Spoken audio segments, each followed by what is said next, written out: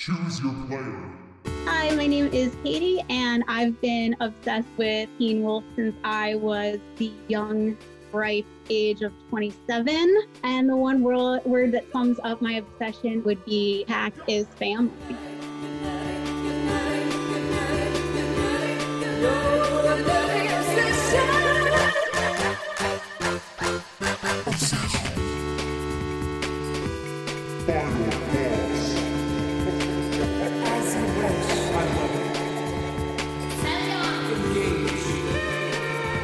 Avengers Assemble.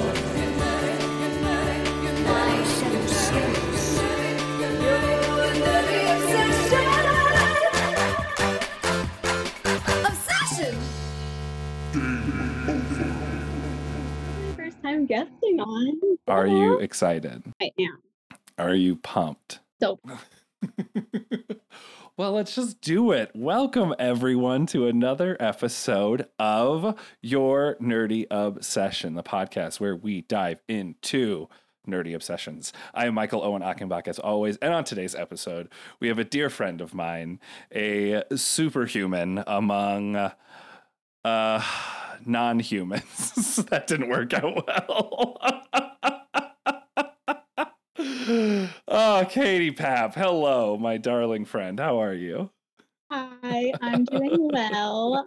Thank you for calling me a superhuman among non-superhumans or non-humans. Non-humans. That was the worst introduction ever. I'm so sorry. Thank you so much for doing this. I am very excited about today. And it's nice to see you. We haven't seen each other in such a long time. No, so nice to see you. It is nice. Well, on today's episode, y'all, I'm excited because I actually have watched this entire series. So I understand the love, and I'm excited to hear why Katie is obsessed. But we are going to talk about Teen Wolf, the TV series, started in 2011. But Katie, tell us why Teen Wolf? Why did you choose this? What is it about this show? Yeah. So I was actually a late adopter to this fandom, if you will. I can think of a handful of friends actually that in my head I'm just like, oh, they'd be so much better at this one because they've been in it since the beginning.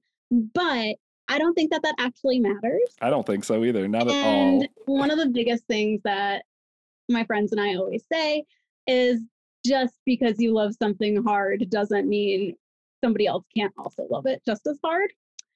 So going off of that. I love that. I'm going to steal that as a tagline for this show, just to let you know. So I probably started it maybe 3 or 4 years ago. And my best friend who I was living with at the time had been obsessed with it from day one. And never really tried to get me to watch it. But then we had the downtime and she mentioned something and I was interested and we started and then paused for probably a year. And then I just went deep and I watched all of it very quickly and proceeded to immediately start it over again from the beginning. So now I have seen it probably 3 times through fully, and then random episodes here and there. I love it.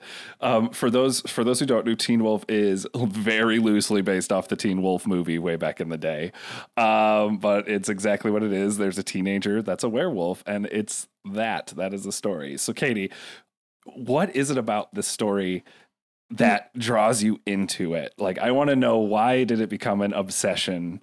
I'm calling it, I'm coining this term, but like an American novella almost, right? It's like Vampire Diaries or like Sabrina or Riverdale's perfect example, where it's this like dark, but it's still in that soap opera realm, right? Like, but it's not really.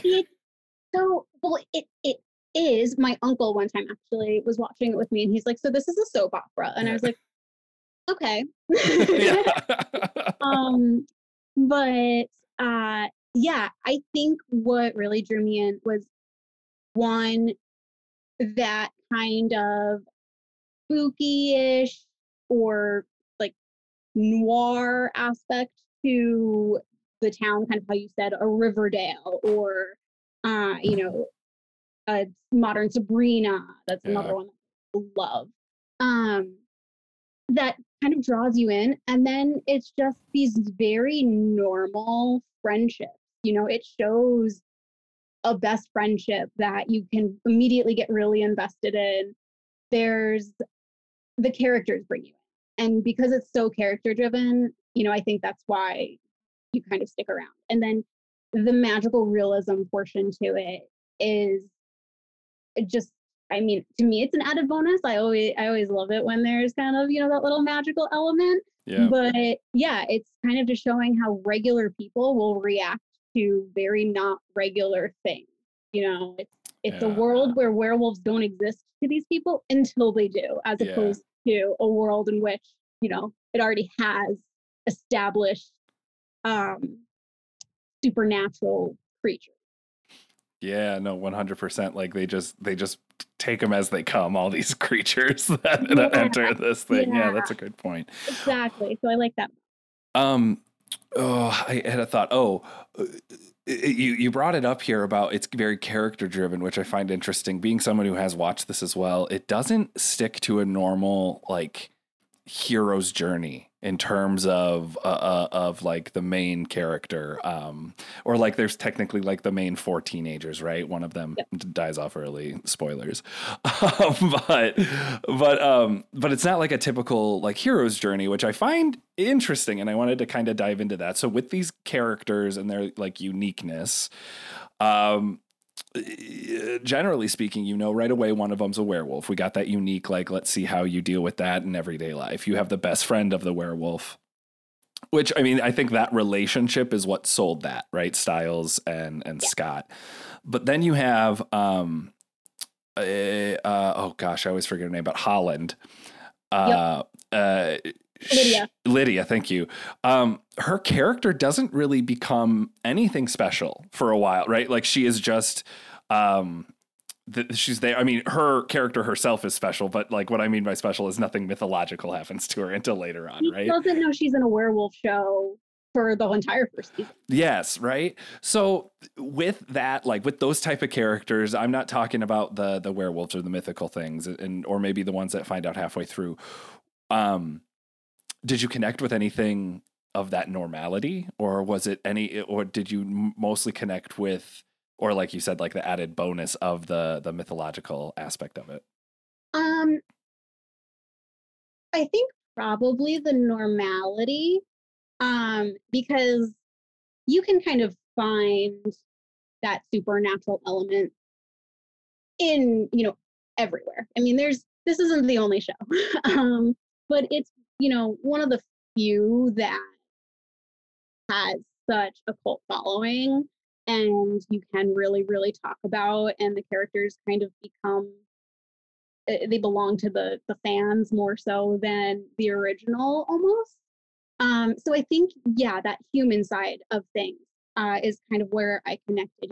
There's the new girl at school and, who befriends her, but the super popular one who turns out doesn't actually have any friends and doesn't even realize it, and so there's that kind of element where it's, they're all these beautiful people or dressed up like regular teenagers or not regular teenagers. Wait, there's always that, that one kid in school who's so dolled up all the time. Like, you look at Lydia and you're like, she's so unrealistic, but she's not. We had Lydias in my high school. Yeah. And it's the connections that they form, and that they form so quickly, and that maintains through the show. Yeah. They're all so ride or die. Well, and something that is ongoing throughout the show too, is the family unit, right? Like, I mean, yes, it's a werewolf show, and we dive into that aspect, right? Like the whole werewolf family on top of like Scott's personal family or like his friend's family and everything. And that's like the constant through line. So it's interesting that you brought that up, like that the connection is really what's driving these characters forward and making you fall in love with them, right?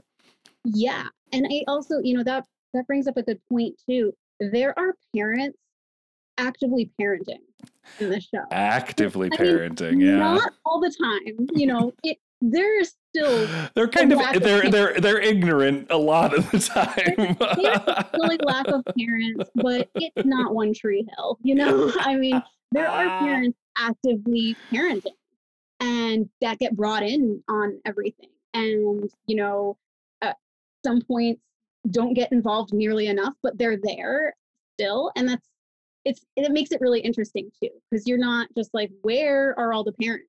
Where is Yeah. this?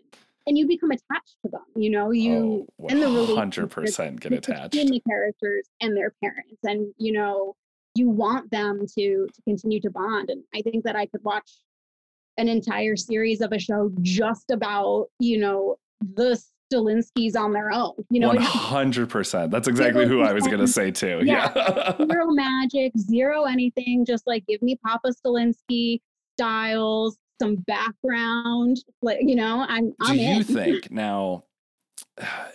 This is kind of this. I don't want maybe say renaissance, maybe just say this like flood of what entertainment is becoming now, right? Mm-hmm.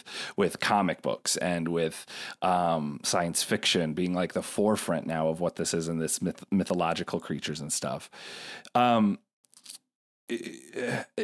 Do you feel that in like the future of like these type of TV shows or movies and stuff like this, do you think that it's going to get to an evolution where we end up like going back on ourselves, where we're just going to focus on a Leave It to Beavers type thing? Or do you think that we'll push it even further? Because this show, just like Vampire Diaries, if I do say, like pushed the limits in terms of like bringing characters back to life continuously, like the different types of characters, like they went far out, and it was a 6-season show. So it's interesting that there's a beginning, middle, and end to this whole kind of obsession, right?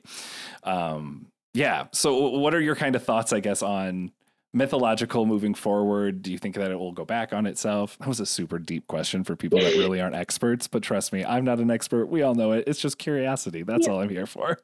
Yeah. I think it's a really interesting question though. I think it will continue forward. You know, really the start of everything.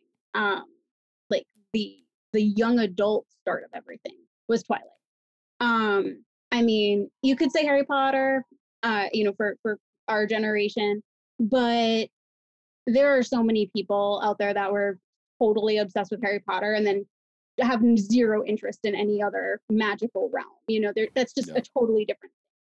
But, you know, Twilight came out in 2004, 2005. I don't know. Around there. Google it, people, if you care about the actual date. The book came out. I was in, you know, 8th grade, something like that. And it was unlike anything that what else was out. I'd already read my way through the entire young adult section at the local Borders. And this book shows up and it's as thick as my head and it's a vampire romance and I'm 13 and just there for it. Yes. So that and within that next 2 years or so, by the time they started with the first movie, which was within 6 years of the first book coming out, because I was still in grade school, which is how I can say that, but otherwise I would have no idea. Yeah. But, you know, within that 6 years, that's when like young adult kind of fantasy really blew up in a way that is separate from, it's more commercialized, I should say. And it was really, you know, that's when those more, you know, well-known young adult like fantasy authors like Holly Black comes to mind, and you know there's so many, but that's really where they kind of come in, and I like that. From there it just continued to grow and grow and grow and grow, and I don't think that's going anywhere. However, I do think there is a cyclical element to all things, and culture, including pop culture, is not exempt from that. So, you know, I would say that even right now, we're kind of in a time where it's more so sci-fi than anything else. Even What do you mean? Define sci-fi, I because guess that's a good point. And yeah. I kind of thought of the use of the word sci-fi.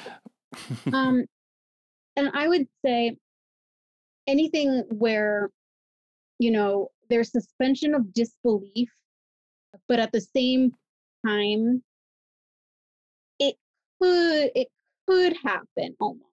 So the movie like comes to mind first is something like Don't Look Up, on Netflix. I don't know if you've watched it. I've not yet, but go for it. Talk about it.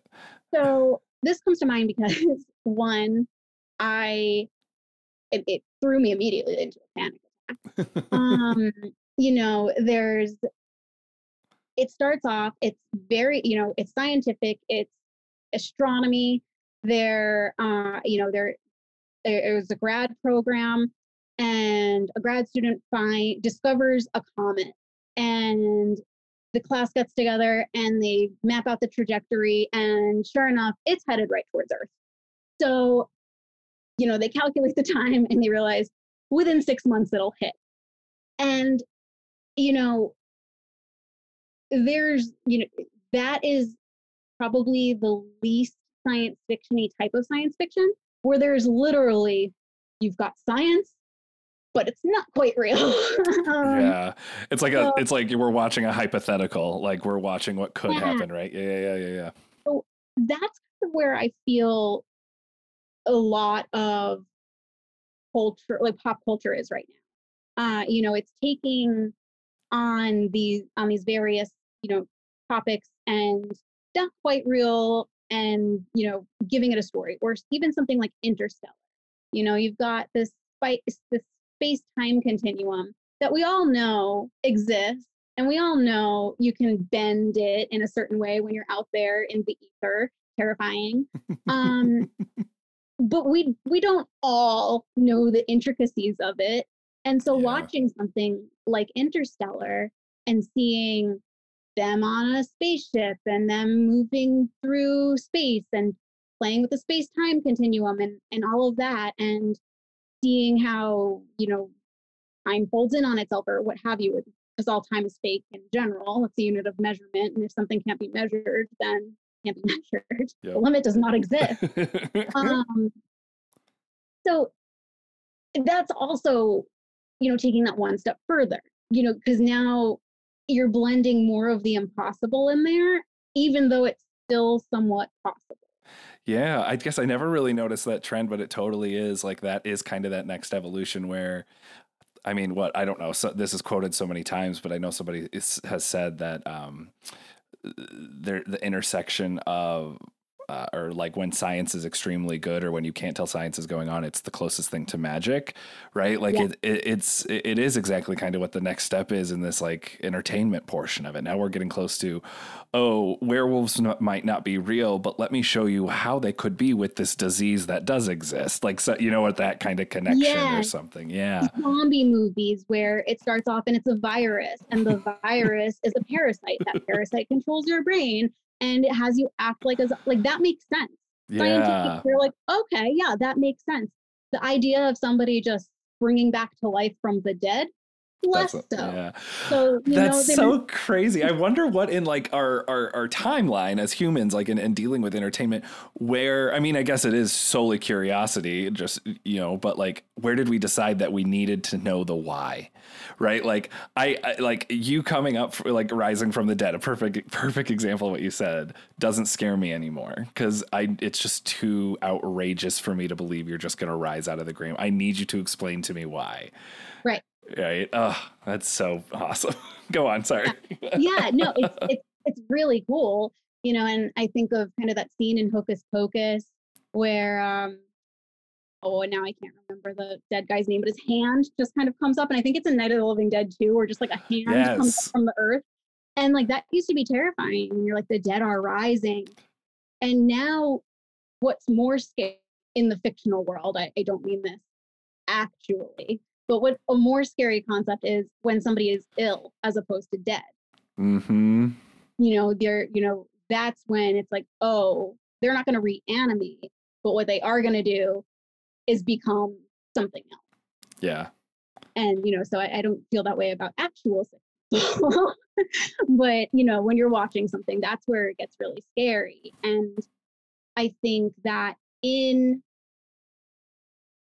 media right now, and in shows like Teen Wolf, or how you mentioned Vampire Diaries, there is a lot of in soap operas bringing people back from the dead. Mm-hmm. And because that's something that it's almost out of our mind at this point, or to the point where we'll say they're not really dead. They'll come back because they're not really dead. Yeah. But we're never like, oh, that person is for sure dead. What if they come back? And how are they going to do that? At least for me, that's not where my brain goes. I'm like, how could they kill this person off? Well, maybe they didn't actually. But it's never oh, they're dead. And then they need to come back because they're rising from the dead. Yeah, exactly. It's always like, oh, how are they going to make them normal, like living normal again, right? Like not as a dead being. You mentioned about Twilight, right? And this is kind of two conversations are going to stem from this. And Twilight has a huge following, which I also know that Teen Wolf has a huge religious following, which is awesome. The first interaction I had with Teen Wolf was going to a bar, and they had like those Mary Jesus candles, but of all the Teen Wolf main characters. Incredible. It was wonderful. So I want to know, kind of, have you had any interactions or touches with that like crazy fandom or that side? And then the other kind of line I wanted to draw off of that is how you talked about with Twilight and how you got into it, but you also said then you were a late bloomer with Teen Wolf. So kind of connect the dots for me. Like, how did you get to Twilight, to Teen Wolf, and that fandom? How does that go for you? Yeah. So I would say, in terms of connecting with something on the outside and, realizing it's bigger than just me, because of course, when I bought the first Twilight book, there were 2 copies in the store. It was around one of my friend's birthdays, like her 13th or 14th birthday. And I was like, this is it. This is perfect. They came out with a book right around her birthday that I meant to be. Yeah. And there's only 2 copies. I'm definitely buying them both. Like, no way I'm not also getting them. So it felt like a secret. It was one of those things where it's like, oh, no one is into this yet because it just came out. And like a lot of things that you hold really close to you, when it becomes really big or more mainstream, you feel like something is kind of taken away from you. And I think that I definitely had a little bit of that with Twilight. I think with other things though, and this is where I say, just because somebody really loves something doesn't mean that you can't also really love it. That's something that I had to learn and grow from. And it kind of started there because, like I said, it felt like a secret. So when that secret came out, it was so interesting. And then I was probably a senior in high school when the first movie came out, or a junior or something.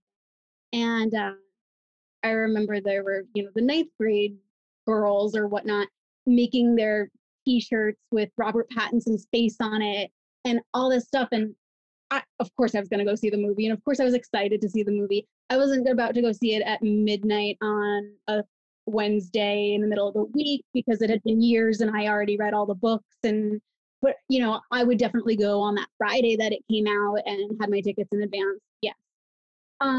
But, for it being something that was like such a secret that I held so tight that nobody knew about, to, now there's these kids that are so much younger and they're discovered it and they're also just as obsessed.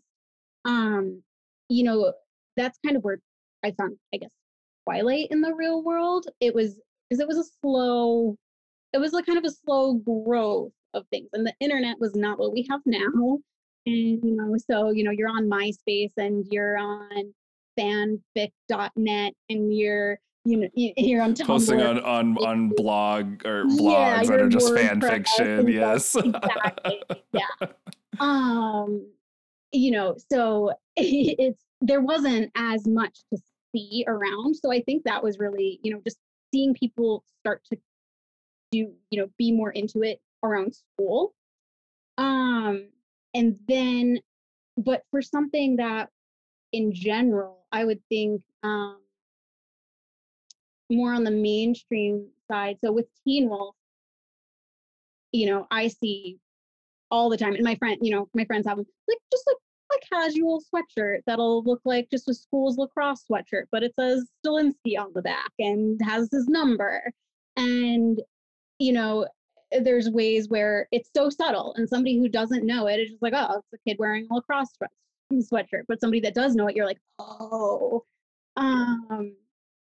So I think that's kind of where I see those interactions. And I think it's seeing things out in the mainstream like that, or little homages that actually, bring people closer together on it. Instead of that kind of initial, well, it's mine feeling. And I think that's really cool.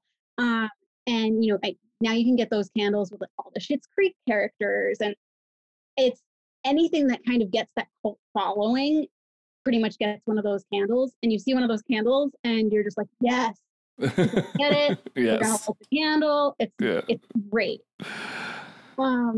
What did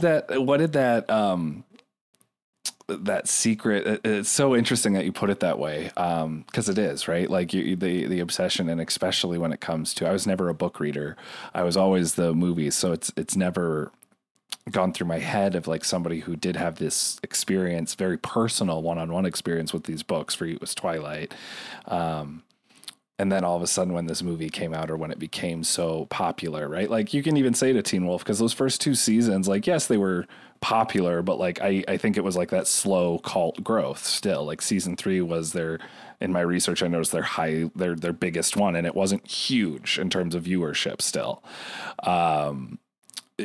What did that secret feel like? Like, was it like a secret of, I have this knowledge? Was it a secret of like, I experienced this, that, what kind of feeling was that? It kind of felt like it was something just for me, or me and my best friend. Almost not like we wrote it and we didn't, we could have, but I guess it was kind of like that. We could have, this is something that could have been plucked straight from our brains, our tween brains. We could have written this, except not quite. And then somebody did it for us and gave it to us. And it was great. So we had this thing that didn't exist previously, It was like speaking directly to your imagination, right? Like, oh, I didn't know this is what I thought, but this is how cool it is. I get that. Yeah, exactly. And, while you read it, and like you said, I think it's, a book does make something very intimate and personal because you are just in your own head with it. But I feel that way about certain movies and music and all of that as well, where, there was that time in my life where I was like, oh, I was part of kind of this almost counterculture. And now it's just culture. And, to be kind of 14 and have your edgy, I do what I want, I'm part of this like underground, I know things, pretentious personality trait, it's devastating to have that flip and go mainstream. You're absolutely devastated, and you feel kind of like a sellout, right? Like a little bit, right? You counsel yourself on too. You're like, yeah, they sold out, or I sold out, or I don't know, but like, I have to think good for them because they're making money off of the thing and they're succeeding. Exactly. That they want to do. And while like you're convincing yourself of that the whole time, you're just like, but what if they like also released B-sides to just fans or something, like it's like why aren't you taking more time to think more specifically of how to make it attached or talk to me, right? Yeah. I'm with you. You know how there's like this thought that Hollywood's just being making things for fans, like fan driven stuff. Like I have a fine line where I'm like, okay, it's needed because honestly, like sometimes the fans have better ideas than what you think is being written out there. But like, don't give in to it. Like, don't act like entertain it. Don't give in to it type thing. It's what I have to counsel myself on in that same scenario where I just want to be like, just fucking do what I want you to do. Like, come on. And Jeff Davis is notorious for doing the opposite thing. You know, he'll like hear that a rumor is going on that something's going to happen. He will purposefully not do it, or hear that a bunch of fans want X to happen, and he'll dance around it and make you think maybe, but then he won't actually do it. And it's like cruel and cool, where it's like, oh, I see you. And then you do have that aspect of I'll just say our artists giving the fans what they want, but in a way that's still true to the story. And I think that's really important, because you do see some kind of like lip service with things, and that's where sometimes you jump the shark, or in anything where beautiful reference, beautiful. it's too fan driven. But then there's situations where you look at something like Cursed Child and you're like, of all the content that you could have given us at this point in time, that's the direction you went? Really? Of all the Marauders demands to, have that, and this is where we went. That's kind of where, well, maybe listening a little bit. To get back kind of on the Teen Wolf train, you said that it came, 4 years ago is really when you started watching it, like hardcore going into it. With the mindset of, right, Twilight back then, was that like you had the story, you had the secret. When you first found this, was it still that secret? Was it still something a little bit special? What was the different feeling there? The different feeling is more so kind of like kicking yourself for not getting into it sooner. Schitt's Creek for me. I get that. Yeah. Felt like it would be so hard to get into something new. And this is anything that I know is good. I say this all the time. I know I'm going to love it. I know I'm going to obsess over it and rewatch it. I can't do that right now. So, and then when you do finally get to it and you love it so much and you're like, oh, I could have had this satisfaction earlier. Why did I hold off so long? Kind of like that. And I get that, there's a lot of things that I have that with. And then there's a lot of things that I don't, that I, from the start, I was into. So no, it didn't feel like a secret. It still felt special and kind of like it was for me, but also I watched probably the majority of it with my best friend that I lived with, and she was already so obsessed. So it was really fun watching it with her, and then having her be like, confused on, oh, is this fanon or is this canon? Like she'll like, oh, wait to see what happens here, and then nothing will happen, and she'll be like, sorry, fanon. And so it didn't feel like a secret, but it did feel kind of like admittance into the club, almost like, oh, okay, now I understand the things, why it's so cool, how you can get so into this. And I think that's also a really fun way to discover something, because your love can grow from it by your experience and enjoyment with and from others that also, love it and might know a little bit more, and you can have those conversations. And, that's what drives the obsession even is, oh, now I want to go back and rewatch this part and see what you saw, and then we can talk about, So it's other people, and with this, that kind of drove it. With this obsession of yours, what's the price tag here? Have you ever spent money? Do you own items of clothing or anything? Because I mean, we all got streaming services. Let's get real. That probably it fits some sort of monetary bill. But do you have anything special? I don't actually. I'm really trying to think too. If you could take something like a show prop or like something from the show, what would you want? I would probably yeah, I'd probably want like one of the actual lacrosse hoodies or, something kind of like that. I'm not very trinkety or like I don't have like things that I collect. Um, but little thing, subtle, something subtle, sure. A t-shirt, yeah, I definitely would do that. Um, I think if there was, some type of experience, um, whether it be like at a theme park or something like that, like, I might do that. Virtual But reality Teen Wolf edition. yeah. But even in terms of like going to a panel at Comic-Con, and I would love to go to, I haven't been to a Comic-Con actually, but I would love to go to one, but I don't think I would go exclusively for this. And the ability to see the characters or the actors rather in person and know that they're not their characters doesn't necessarily interest me in that way.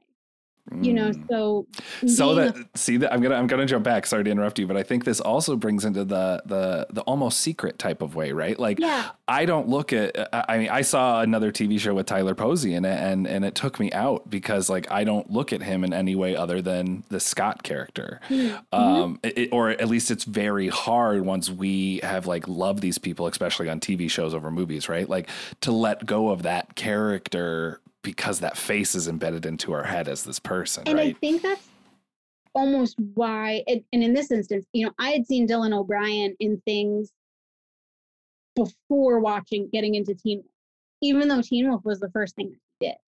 But at that point, I knew that he was in Teen Wolf, but I'd also seen him doing other things.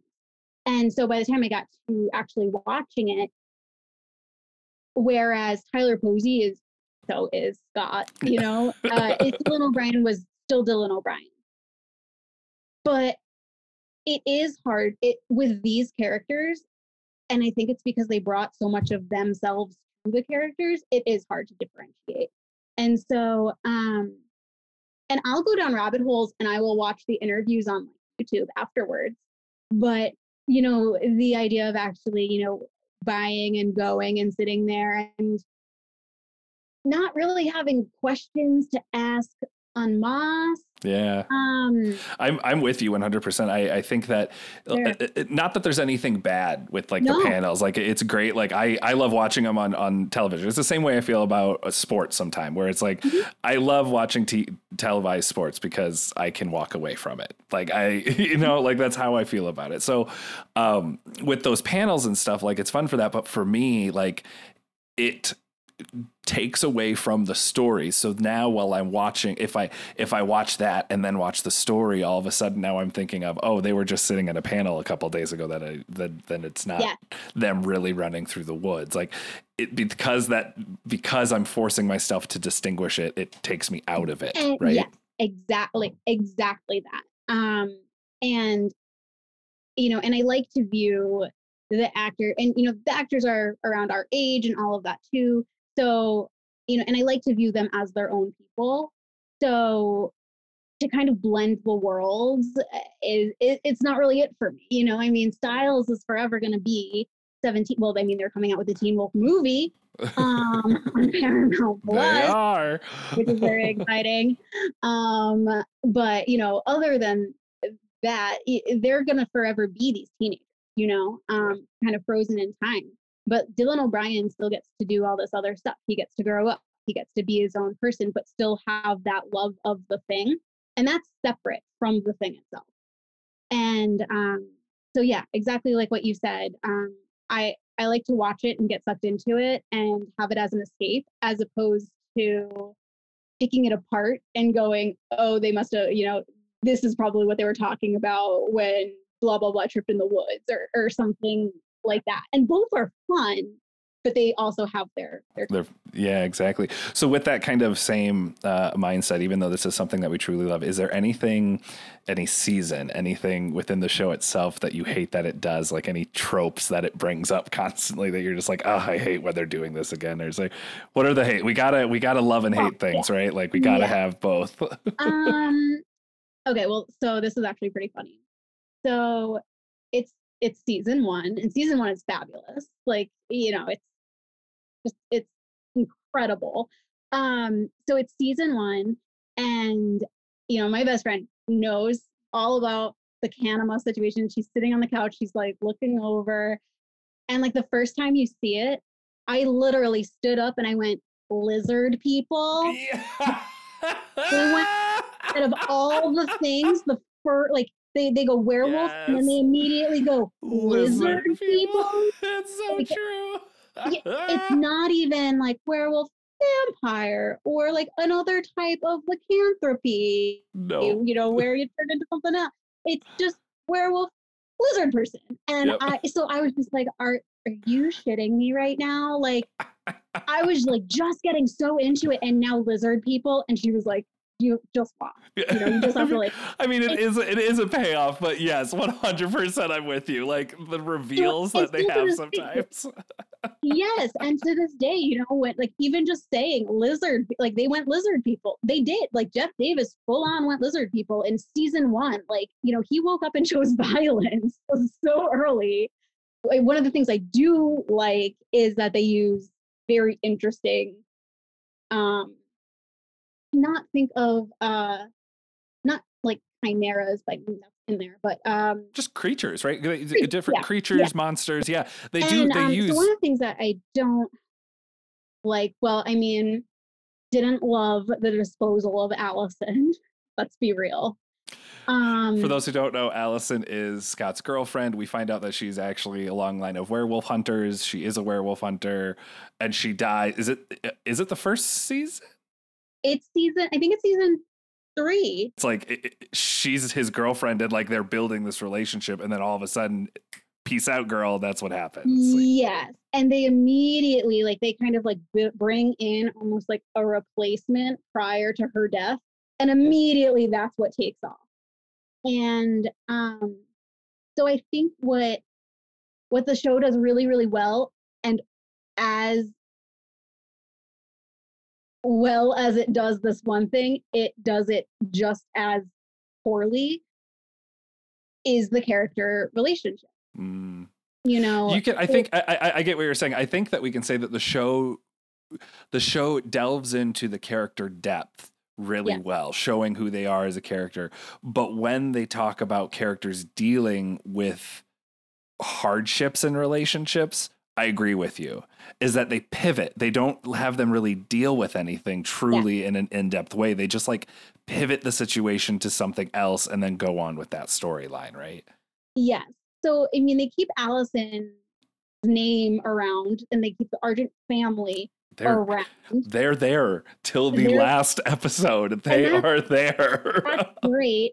But they, they have Allison come up every now and then. But, that was a really big, she was a main character. She is still looked at as a very main character. She's coming back for the movie. Not sure what they're going to do there or how that's going to work. But it's totally going to be flashbacks. That's all it's going to be. Posted that coming back. So we will see. And then, they kind of start to then build these really intricate relationships, and then they will just stop them. And one of those things is like, all right, what the fuck happened to Danny? Where did he go? Where did Danny go? He's literally there one season, and the next he's just not there, and no one mentions him ever again. Ever again. He's just gone. It's like, what? I agree. I hate and love when TV shows do things like that, especially because who knows if it was was this actor just couldn't sign on? Like, what is this? And then they're written into a corner where they can't do anything other than just be like, well, let's hope no one notices. It was while True Blood was live. Yes. That I looked at the same best friend. Yes. We looked at each other and I was just like, what is this? Fuck transitions. We're creative geniuses. And she's like, that's exactly what it is. It is, so, yeah. If they're just like, I don't feel like dealing with this, so I just won't. And And that's fine. Yeah, it's what brings, I think, also the spirit of the show. Like, that's what you kind of love about it, too, because you're like, there's sometimes you just need that fucking 180 turnaround for no reason. And it's, so, and you've got Colton Haynes, Jackson. So you've got Jackson, again, spoilers, Jackson is a lizard person. And then after season 1, goes to London and they make an American Werewolf in London joke. And that's just that. They like write him off. He goes to London. They couldn't kill him off. They just wrote him off. But yeah. Flash forward to the last episode, and who's in it? Jackson. Still a lizard person.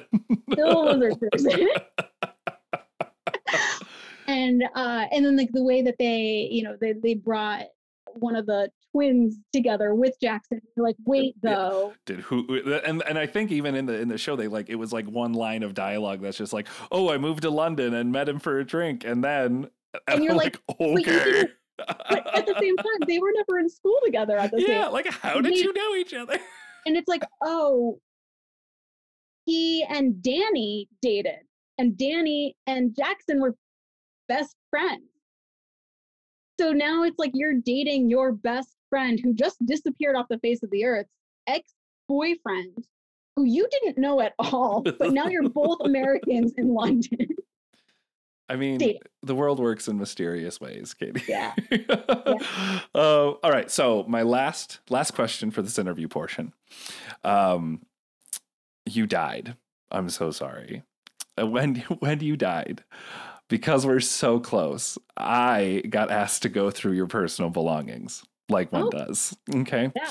As I'm going through your personal belongings, I find this secret compartment in your area. And in that secret compartment, there's a note and a box. The note reads, "Whatever is in this box represents my obsession of Teen Wolf."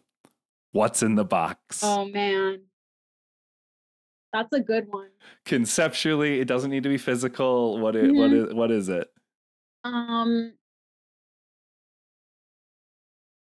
On one hand, I want to say it's like the stupid symbol, the alpha. Oh, yes, Omega symbol, just because it's all of it and so dumb. Part of me also just wants to say like mistletoe. Oh, explain why that for everyone. So, mistletoe is poisonous, and they use it as poison, and they use it as poison throughout the show, really, and it's very toxic to werewolves. Not as much as like wolfsbane is, but it will do the damage, and apparently it just like runs rampant throughout Beacon. I was like, Beacon Hills. It is a rampant plant. yeah. There's a lot of natural growing mistletoe in Beacon Hills. Fun fact: this show made me want to live in Beacon Hills. Sans supernatural. I don't need supernatural, but I have a Zillow alert that's called Beacon Hills, and it is just for like this area in and around Northern California that geographically yes, I love it so much. I hope you do move there. And like it is like I want to move to like acres and acres in Northern California in essentially a place that looks like Beacon Hills, but where where there's less murder. Less murder. Not as many werewolves, or maybe there are, and you don't know it. And I wouldn't know because I'd be an adult. Exactly. Well, Katie, thank you so much for this chat. It was lovely chatting with you about Teen Wolf. Yeah. But guess what? We're not done yet, because it's time for Nerdy Knowledge. Ooh, Woo!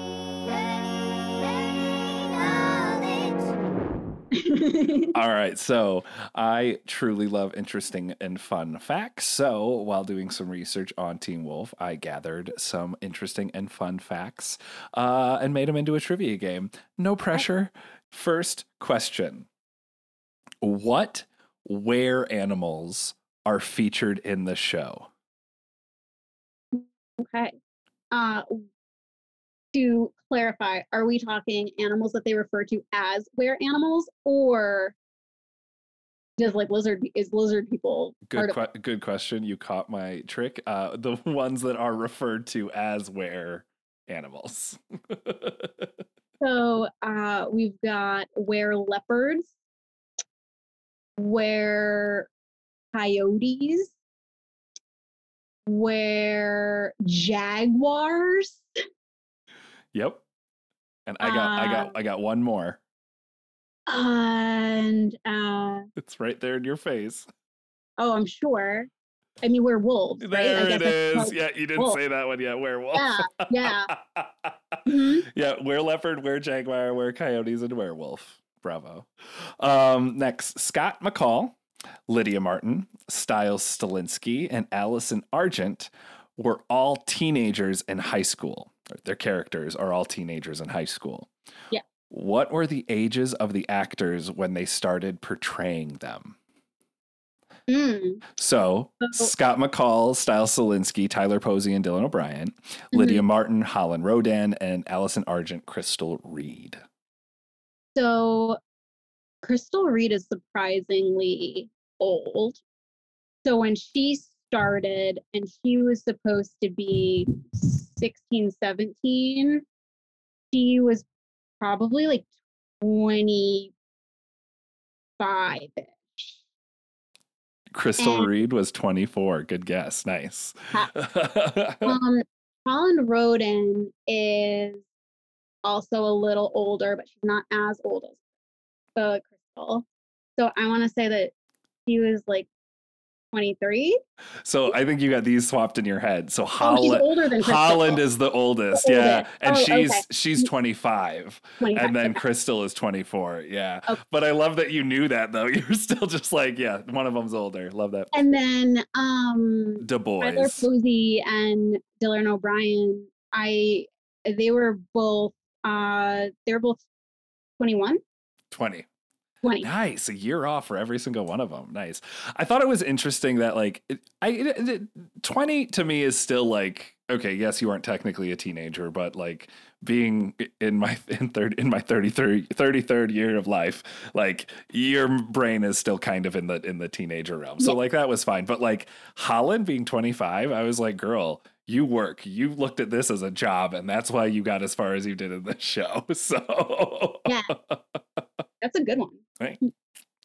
What two cast members also are listed as directors for the 2017 season? You can do actor or character name. I'm fine with either. Didn't Papa Sargent direct one? So it was just J.B. Bourne, right? Did he do one? No, I did not find him. No, okay. I feel like Dylan did direct one. I don't know. No, Dylan didn't. Tyler did. I don't know. It's okay. Tyler Posey. Tyler did? Yeah, Tyler did. And this is who you were, I think it was Sheriff. Lyndon Ashby. So Sheriff Noah Styles, the sheriff did one. Okay. Yes. So Papa Stilinski, yeah. Yeah, that's right. Next question. When the werewolves growl loudly, what animal is actually making that noise? Oh my goodness, I have no idea. Super interesting fact. A gorilla. It's a gorilla. Sorry, I butted in before you guessed. I was going to say a badger or something, like something like that can shriek weirdly. Right? Because they could. Yeah, that's weird. A gorilla. The creators didn't specify a reason why they chose gorilla, but it is probably because of the pretty frightening sound they make. That's all it says. I feel like I kind of always just thought that it was a manufactured sound, that they didn't use an actual animal. That's so interesting. Gorillas. All right, next question. 2 cast members are credited with appearing in every episode. However, this is untrue. What are the 2 cast members that are credited, and what is the lie? It'd be who? Who are the Dylan 2 is credited for every episode, and he's not in every Um, Scott is credited for every episode, and so is Lydia. Dylan is actually not credited with every episode. He Oh, is he's not. he's actually credited five, like I think it was five under. I think he Five was under? in like 95. But Scott and Holland Lydia and are both. yeah, Holland Yep. and Tyler are billed for every episode. Yep. Um, What's the lie? I think Tyler's the lie. Holland is the lie. She's missing Really? from an episode in season 2 and an episode in I feel season like 3. I was like looking back and I was like, I feel like she was in every episode. Yeah. But if she was, yeah, okay. Mm-hmm. All right, next. What actor's father was in the original Teen Wolf movie? Oh, I liked your face because that face was, ooh, this is an interesting fact. yeah. I don't know. Tyler Posey's father, John Posey. He also starred in movies such as Manhunter, RoboCop 3, and Legendary. The more you know. Out of 6 seasons, how many episodes have not had a character death of some kind? I will let you get within 10 of this number, and there is at least 100 episodes total of the show. How many didn't have a character death of some kind? Yep. And we're not talking just like, first, secondary, or even tertiary. We're just talking, characters, or are we talking within the first 3 years? I'm talking any death of any kind. That's what I saw.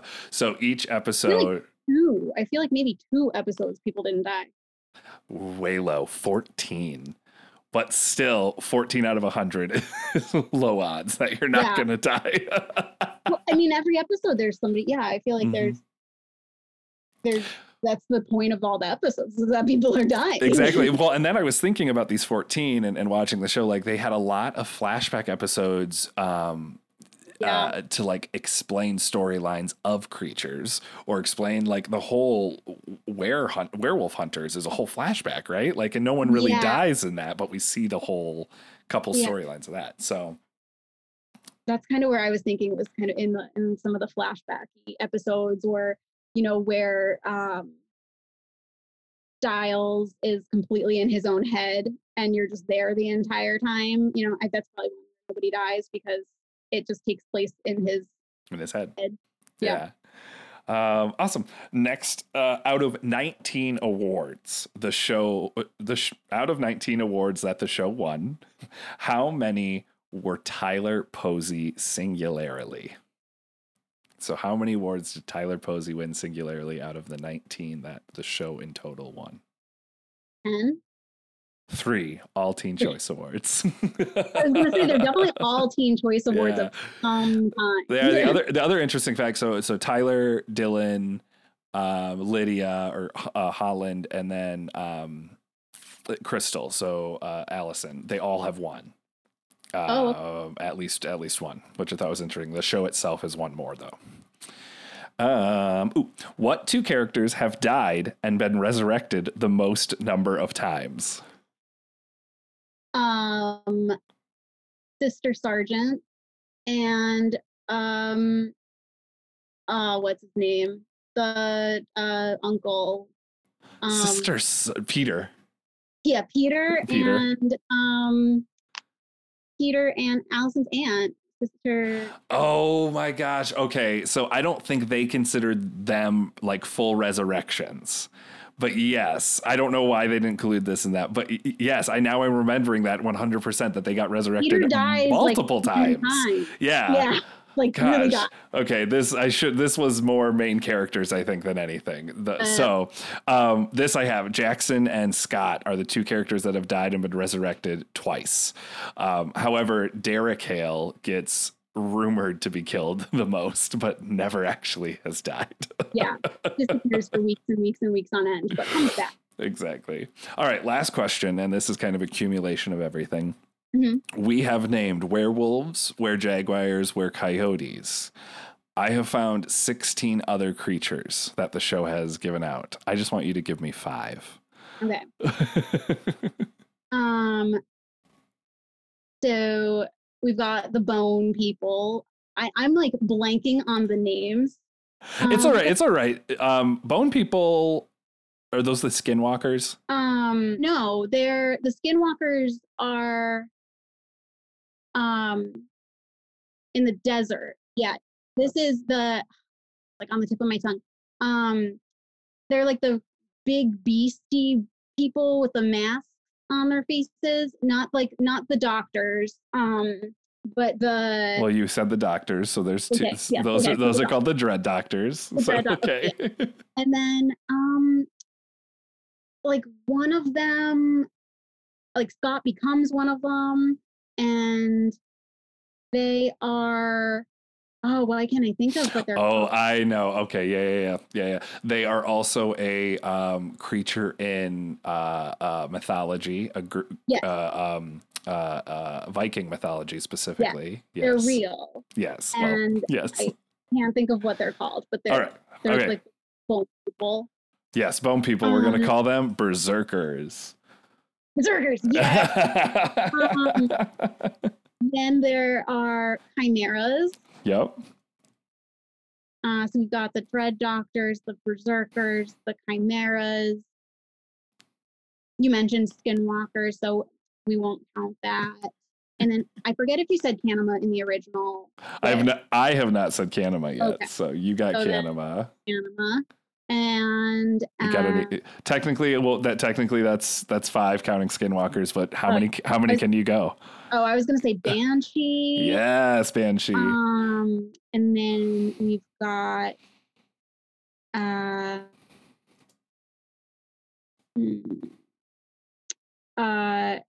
Wendigos. Yep, Wendigos. Which are just creepy in general creatures. Yeah. But you do feel for that family, the family of Wendigos that gets brutally murdered. Brutally murdered by what creature? It's kind of a trick question because the name is kind of not really said. Yeah, it's not. Do you remember what they look like? Yeah. I'm like in the Wendigo house. I'm like I'm like watching it in my head. Now I'm blanking. It's right. They're called the muted because they're the ones that like it's skinned over their mouth and it's just their eyes. Yes. Yeah. Yeah. And then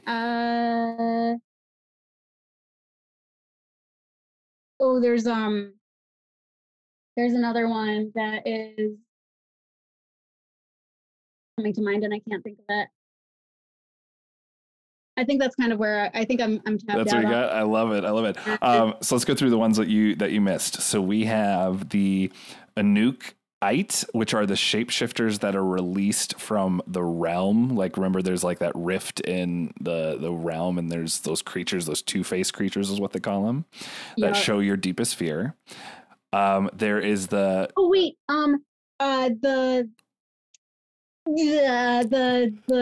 Nagitsune. Yes, there it is. Yeah, and so there's the Nagitsune, and then there's the Katsune. Yep. And okay, yeah. So the Nagitsune, for people who don't know, is a demon kitsune which possesses styles. One of the best television episodes. Like it truly is a really good episode. And Dylan O'Brien works for it. It's good. He does such a good job. It's recognized as like an incredible performance. It's insane. You watch it and you're like, oh, this is actual acting. This isn't act. This is like you are in it. You're being psychologically tortured right now, 100%. And then the kitsune are basically they're like spirit beings, and they can have different elements. But the one that is in the show is a thunder kitsune, who takes over the body of Kira Yuka, who's another one of the love interests that comes on the show after Allison. All right, do you got any more, or do you want me to keep going? You can keep going. Okay. Stop me if you think of more. We have the Darak, which are the druid emissaries. They're the weird creature looking things. That's the one that I couldn't That's the So one I you were. was like, it's on the tip of my tongue. It's the Duroc. Yeah. Okay. The slaw, which is not one of the creatures that we see often, but see directly, but it takes on the appearance of lost souls, and it was actually designed by a fan named Jessica Short. It's in one episode. It's a creepy. The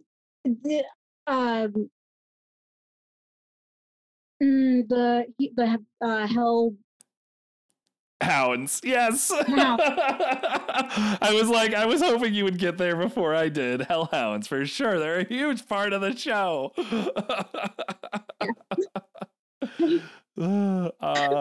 Other one, Ghost Rider, who I think he's like a 1 or 2 episode arc in there. And then the final one is Lowermensch, which is the Lion Man, the werewolf lion hybrid. He's in one episode, he's like stronger than all the other wolves that happen. No one really knows what he is, and then they make friends with him and then he leaves, right? Like that's how the episode ends, if I remember correctly. Yeah. Bravo. Okay. Bravo. The ones I couldn't get were pretty obscure. Oh, 100%. Yeah. Bravo. All right. Well, you did fantastic in nerdy knowledge, but again, we're not done yet. We got our last thing, which is talk nerdy to me. Talk nerdy to me. All right. What are your top favorite characters in the show? Top 5 favorite. Just top 3. I don't need 5. 3. I don't need 5. I'm just like adding things. Yeah. Well, you asked for 3, I'll give you 5. No, definitely Giles and Lydia. I love them. And then, it's funny. I almost want to say Melissa McCall over Scott. Yes. But you couldn't have the show. I fucking love Melissa McCall so much. She showed up on I can't remember what movie it was on I was watching. It's been a lot. And I just was like, who is it? Oh, it's Melissa. I was like, it's Nurse McCall. Yeah. I mean, she runs, like she starts and she's like not even a nurse. She's like a medical assistant. Yeah. And then by the end of it, she's like leading them. She's like the main trauma surgeon. She's leading the morgue, and she's still titled nurse. Yep. She's the only employee at that hospital. Yes. So true. This is your desert island question. For you, it's a little bit different. Instead of being on a desert island, you get to choose what you can turn into for life. What creature would you turn into, where or otherwise? That is in the show Teen Wolf. Well, not a camera for sure. I'm not lizard. Not about to be a lizard person. Not for me. Love that journey for someone else. I feel like probably Banshee. Not because I necessarily want to. I feel like it just makes sense. I love that for you. I kind of just feel like that's right. But yeah, I guess I'll go with that. I don't need fur or anything, and transformation properties aren't really my thing. So I'm good. Yeah, I'll go with I love that. Banshee. Top event. Who is your favorite baddie in the show? Or what is your favorite baddie storyline? Favorite baddie storyline, I guess, is really where I think probably I don't really necessarily like where that goes. I'm like trying to I would say Peter, but he's not really bad, but he also isn't good. But I like his storyline. He's introduced as the antagonist though, for sure. So he's very and you do love to not like him. And then, when he does something good, it's gratifying. It's kind of one of those weird things. But also, Duquesne, he drove me crazy. I would call him like Deuteronomy or Dunkin' Donuts or any D word that was on the tip of my tongue. Yeah, I just, I was drivers, I would just call him like literally anything. So maybe not. if I did that. But I did like the Alpha Pack. I think that was an interesting situation and dynamic. Nice. Yeah. We got Peter. We got the Alpha Pack. I like that. I like the Alpha Pack story a lot too. I thought that was a really interesting story. I like that one. And then I can't remember why, but and this is the one that we mentioned too, like we don't ever really see it, but it plays, and I'm forgetting the name again, because I guess Monday or Tuesday. It's Tuesday. It's not even Monday. I have no excuse. But the Worst Fears one, because like that episode was also insane. Yeah. And I think okay. I know that I just went all over the place. I actually think the Nagitsune is my favorite bad. Because the Kitsune? Yeah, the Nagitsune, yeah. The like the demon spirit. Yeah. Yes, okay. Yeah. I think probably the Nagitsune, because there's such a huge impact and it literally spans through time. All right. Next one. Where should someone start to really like this? Do you think they should start at the beginning in the season? Is it okay to just jump in wherever? What are your thoughts? Definitely season 1, episode 1. Yeah, definitely from the beginning. First episode is so good. And if you jumped in anywhere else, you'd miss some of the best humans running on all fours, like the actual full scenes. It's so true. I mean, they come a long way with that, but they do put them down on all fours. They do. Oh, I love that. That kind of ties into what is your random fact of Teen Wolf? Yeah, that is. They run on all fours. They do run on all fours. Occasionally. Let's see. Dylan O'Brien still has the Jeep and drives it regularly. I love that. That's such a good fact. I love when people take that, like Elijah Wood has Sting for Lord of the Rings. I love that. Where is the best place for someone to find Teen Wolf? Oh, it's on Prime. I think it's on Apple TV now. I think I saw a thing. It's likely going to be on Paramount Plus if that's where the movie's going to be. So I'm guessing it's either there. Probably once it does its Prime run, it'll go to there. Yeah. It's definitely available for streaming. I think it's on Hulu too. Nice. All right. Find it, people. Yeah. Next one. Fill in this blank. If I like blank, then I will like Teen Wolf.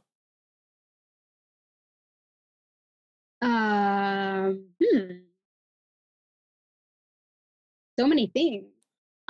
List them. Weirdly, what comes to mind is the Raven Cycle book series. But I love it. So it's a weird plug. But I feel similarly about them. Like they evoke the same kind of feelings from me, and I feel really invested in the characters in a similar way. But that's by Maggie Stiefvater. And if you like the Raven Cycle, you'll like Teen Wolf. I love that. That's book. All right. Last one. This is the if you know section. I want you to say something to other people that are obsessed with Teen Wolf that only they would understand.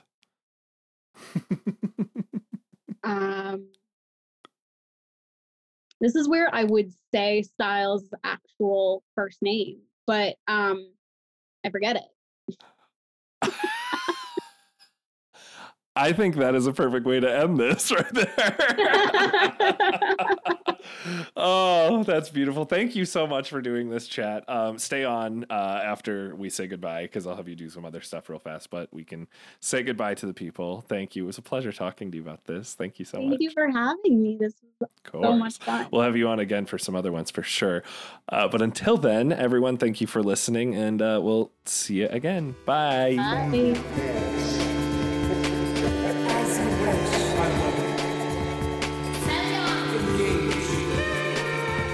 Avengers Assemble.